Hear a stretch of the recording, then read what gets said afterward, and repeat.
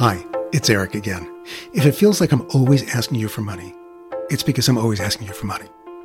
That's because producing a high-quality podcast like Making Gay History costs a lot, between $10,000 and $20,000 for each episode, for the audio and all the extra resources and archival photos you'll find on our website. One way to help us keep bringing LGBTQ history to life through the voices of the people who lived it is to join our Patreon community, $5 a month or $60 a year. And for that, you get a front row seat to my interviews with present-day history makers, behind-the-scenes production conversations, and delicious clips from my archive that we couldn't include in regular episodes. Right now, we have 200 Patreon followers. That's just a fraction of our many thousands of listeners. Can you help us double that by the 55th anniversary of Stonewall this coming Pride Month? We can't do what we do without all our supporters. And if you aren't one already, I hope you will be soon. Or, if you are already, get one of your friends to sign up to join our Patreon community at patreon.com/makinggayhistory. That's patreon.com/makinggayhistory. Or just go to makinggayhistory.com and hit the Patreon subscription button on our homepage. Thanks so much. Now, on to the episode you've chosen to hear. I'm Eric Marcus, and this is the season finale of Making Gay History.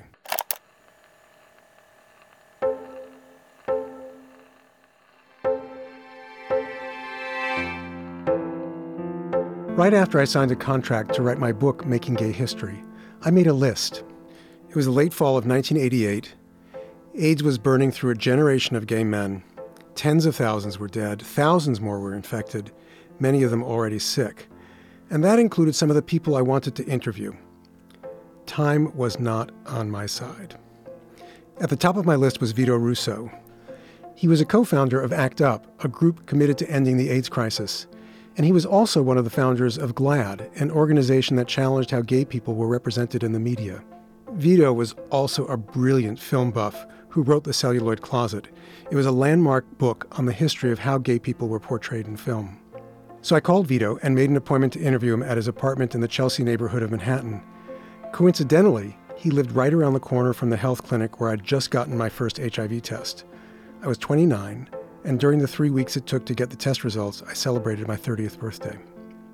If the results came back positive, you knew you were a dead man.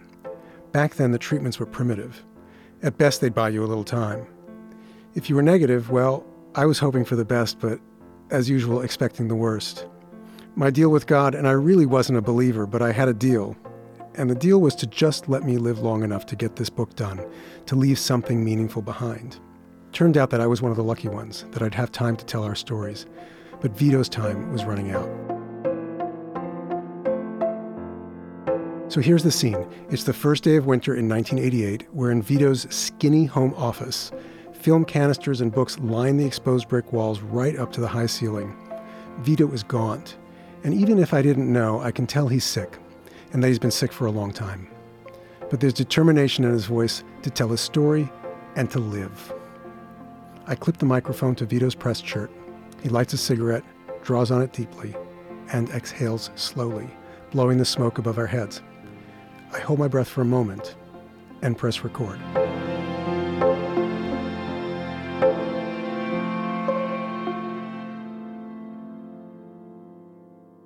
Interview with Vito Russo, Wednesday, December 21st, 1988. Location is Vito Russo's home in New York City. Interviewer is Eric Marcus. Tape 1, side 1. Do you remember the first time you saw a film in which gay characters were portrayed? Yeah, Advising Consent in 1962. I was in high school. I was horrified Don Murray had to slit his throat. I mean, he commits suicide at the end only because he's accused of being gay. He's not even gay. He had one homosexual experience in the Army and was being blackmailed, but now he had a wife and a kid. I remember being tremendously impressed and warned by this movie that these kind of people kill themselves. A few months later, I saw a film called Victim, which had been released in England in 1961, and it starred Dirk Bogarde. It's exactly the opposite, where the guy didn't slit his throat. Instead, he tracked down the blackmailers and cooperated with the police and put them in jail, all to challenge the existing laws against homosexual behavior, which is a tremendous thing for a movie to say in 1961. What was going on in your own life in 1961? Do you recall? I was in high school. Uh-huh. Did you know when you saw that movie that it was wrong, that what they were saying was wrong? Yes. You know, that's interesting that you would ask that question, because this has always surprised me too. I went to Catholic schools. I went to Catholic grammar school and Catholic high school. With all my Catholic religious education and with all the stuff, you know, in the movies telling you it was wrong, for some reason I knew they were full of shit, that this was not wrong, and that if something so natural to who I was could be, that it had to be okay. And that I was right and that they were wrong, but that they were going to beat me up for it, so I had to keep my mouth shut.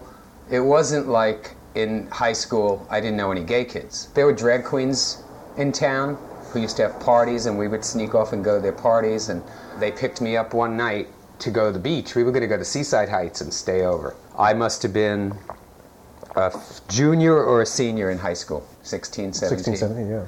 And I remember we got on the Long Island Expressway, and I said, we're not going to Jersey. And he said, no, Mary, we're going to Fire Island. And I had never heard of Fire Island, and it was like a total revelation to me that there was this gay community out there. Do you remember anything about the movement at that time? Was there anything publicly that you knew? The only thing I knew was I picked up magazines like One.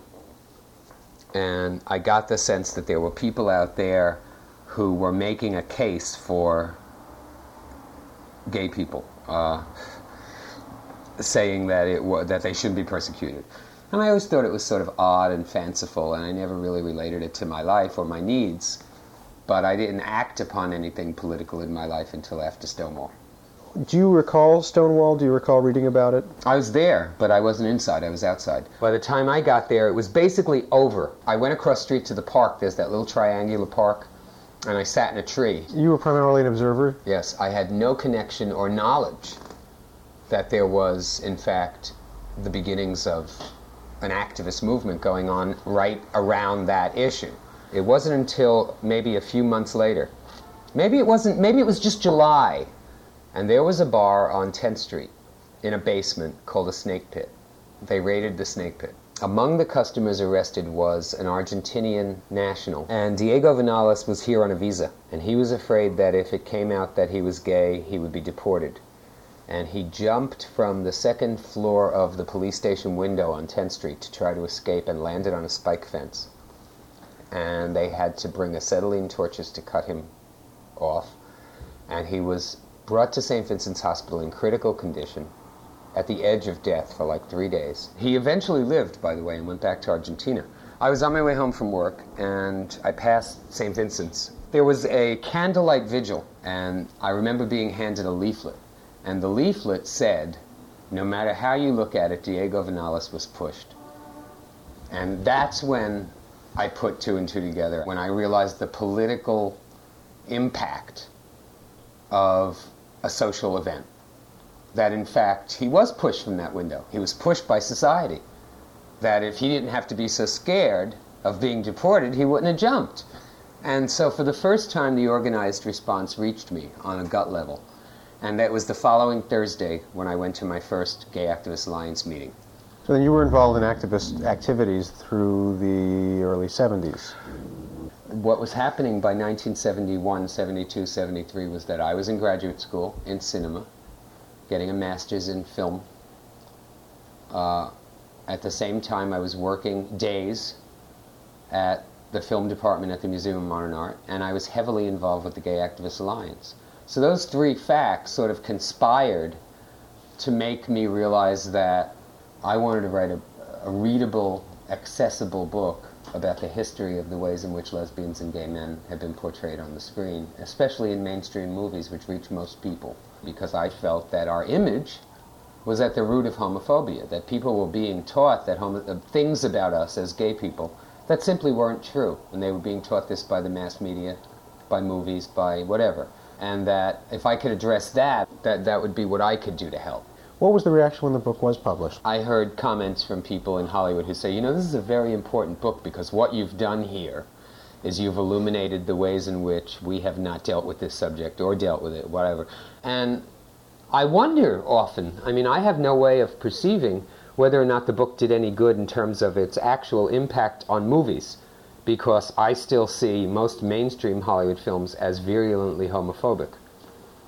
History has brought us to a point where AIDS suddenly intervened, And AIDS has thrown a monkey wrench into any progress that Hollywood was making in the 70s. And now people are just A, scared to deal with the subject at all, or B, homophobic in the extreme. You just can't go to a movie in which they don't slip in some fag joke. I mean, a great film could be made about the tragedy and the drama and the courage of this community in the face of a fatal disease. In my life, I've never seen such courage. The way people are bearing up, losing their friends. I mean, there's a story there. There's a movie there. There are many movies there. They don't want to make them, because it's yet not happening to the real people, the general public, the heterosexuals. When did you become aware of the issue of AIDS? Now I'd like to talk about you personally. It's affected you quite dramatically. Yeah. And if I steer into territory that you don't want to talk about... No, there's no problem Tell with this. In retrospect, now that we all look back on it, because of probably geography and politics, I was, and my friends, probably knew about AIDS before most people in the country because of where we are placed. There were a group of people who knew each other from Fire Island. I had met a guy named Nick Rock. We play cards occasionally, and like myself, was a collector of films. Nick was probably the first person I knew who died of AIDS, but we didn't know that that's what the disease was at the time. I mean, it was only 1979. We were told that Nick died of cat scratch fever, which does not kill you. It was just not possible. The fact of the matter was that he had no immune system, so he did die of cat scratch fever. It was about 82 or 83 when the bulk of the bad news came to us. And then my boyfriend got sick. And that was sort of the beginning of an even more intimate involvement for me. Because that was 84. It was 84, 85, I guess. Jeffrey got sick and wanted very much to be in San Francisco. Jeffrey grew up in Pittsburgh, went to San Francisco State, and loved San Francisco and didn't want to leave there. And our relationship, we moved together for 5 years. We moved back and forth. When Jeffrey got sick, he wanted to choose to be sick in San Francisco. And so I got a job at the San Francisco AIDS Foundation, and I lived in San Francisco with Jeff. Jeffrey was sick for a long time, a year and a half. I didn't know what to do to save him. When you love somebody, you always feel like they're not going to die as long as you're with them. That's true. I mean, if you stay with them and you take care of them, that they won't die. And I really felt like, against all rational truth, I could save him. Jeffrey became, at the end, very unmanageable, emotionally and psychologically. He was very difficult to live with. And I was sick myself. And so it became a constant battle of how much stress I could put myself under taking care of him, because I was ill. And eventually, I had to go to Australia. I was booked to do a lecture at a gay film festival. I was on my way home. They couldn't reach me. I was en route from Melbourne to Honolulu. They didn't know where to reach me. He was dying. He was in San Francisco General. And I couldn't get a flight out of Honolulu for 24 hours. There was no space. And when I arrived in San Francisco, he had died the night before. The last time I saw Jeff, he was in a drawer at the morgue. And they opened it up and they showed me him, and I spent a few minutes with him, and I held his hand and said goodbye to him. I was devastated by the fact, A, that I wasn't with him, and couldn't reach him, and didn't see him before he died. And also, and I miss him terribly. I mean, just terribly. He's been gone almost 3 years now, and I'm still sick. And I'm very lonely. It's hard to live alone and be sick alone, and as many of your friends as you have, and I have good, loving friends and a great support system, people cannot be sick for you. No. And they can't suffer for you, and they can't be with you all the time. Jeff had you during the time he was ill, but and he did have someone full-time. Yeah. I took him to the hospital, and I took him to the doctor, and I fed him, and I cooked. I mean, I did what I wanted to do. But then Jeffrey was gone, and I was alone. And then you get in the cab by yourself. And there was nobody to take care of me. Yeah. Who the hell is going to get into a relationship with somebody who is probably going to die soon? They don't want to put themselves through that. Most of the people who are my friends, are dead. Most of my friends are dead. And at this age, that shouldn't be. You're only 42. Yeah. It's not natural. No. By any definition of the word natural, it's not natural at this age for me to have lost most of the people I love. Mm-hmm. And so you throw yourself into politics. The images I've seen of you in the last couple of years, well, I've seen you on television. I've seen you in a very, very activist role. Yes. So has it been age then that's propelled you? Yeah, it has. I was one of the people, along with Larry Kramer and Vivian Shapiro and Tim Sweeney and a couple other people, who founded ACT UP, which became a whole new phase of activism, not only for me, but for the community in general. And it's a new kind of activism, because it's created a coalition which we were never able to achieve in the 70s. ACT UP is composed of gay people and straight people, women and men, black and white, you know, and effectively, ACT UP has been a very interesting experience, because all these people have one thing in common, and that's they want to put an end to the AIDS crisis by, you know, any means possible. How do you see your role in ACT UP in the future? It's difficult to say, because at this point my priority is my survival and my health, and very often I have to take long hiatuses from ACT UP because it's emotionally and physically exhausting for a person with AIDS to go out there in the streets at 7 a.m. in the freezing cold and block traffic. It's really just, you get sick from it. I feel like my function and my role right now is A, to survive physically, to survive this disease, to be one of the people who survives this disease. I would like that very much, obviously.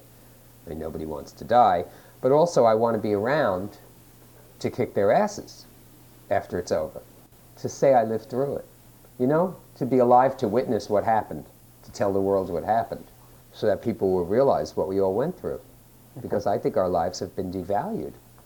These are brave, courageous, beautiful people who are dying. Vito, is there anything I haven't asked you that you'd like to comment on? Well, any event, thought, place, time, people? I find it interesting, from what I know about the history of the gay movement, that there always have been and there will always be people who are willing to put their lives on the line for these ideas.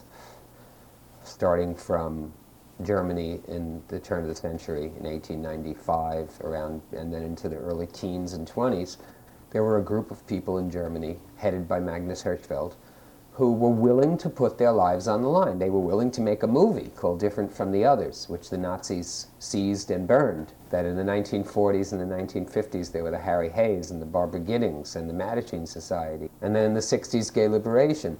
It's the more radical issues that I think are still going to be fought over. Whether gay people have a right to adopt children, get married, teach in the public schools, which they do now, you know, but be open about it. Right. And those battles are battles that are going to be fought long after you and I are gone. But you have to make a contribution while you're here. I mean, that's been my whole life, is to leave my book behind. That I know after I'm dead, that book is going to be on a shelf someplace, and what I have to say will reach people. And the things I've written, you know, because it's like, who was the person who said that? Pedro Almodovar. He said, the thing is you can't regret your life, otherwise why did you live? What was the point of having a life if you didn't say something or do something that was going to survive after you're gone? Mm-hmm. And that's the way I feel about it. I mean, I really feel the reason why I'm here is so that I could leave this book and these articles so that some 16-year-old kid who's going to be a gay activist in the next 10 or 15 years is going to read them and carry the ball from there. And that'll happen. Happened with me. Mm-hmm. Harry Hay passed the ball to the Mattachine, and they passed the ball to us. And you'll pass it on.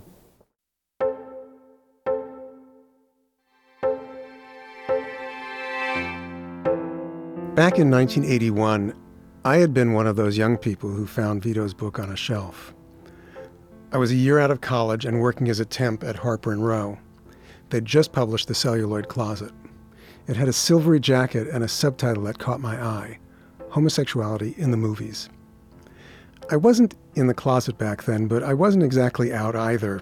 So I waited until lunch hour when no one was around, and I picked up the book. I couldn't put it down. Vito opened my eyes. I had no idea how much the movies had shaped how I thought of myself and how the rest of the world thought of people like me. It was insidious and really infuriating. 7 years later, Rick Cott, a young gay editor at Harper & Row, commissioned me to write Making Gay History. I wonder now how much Vito's work influenced my own. One thing's for sure, he inspired me to ask a lot of questions. I saw Vito twice after that first interview. The last time was a month before he died.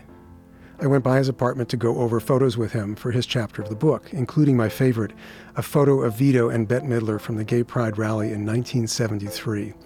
You can see that photo and read the story behind it at makinggayhistory.com.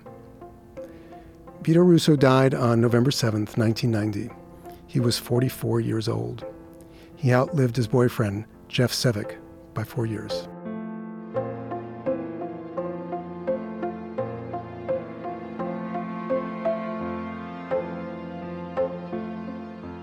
So this episode marks the end of Season 1 of Making Gay History.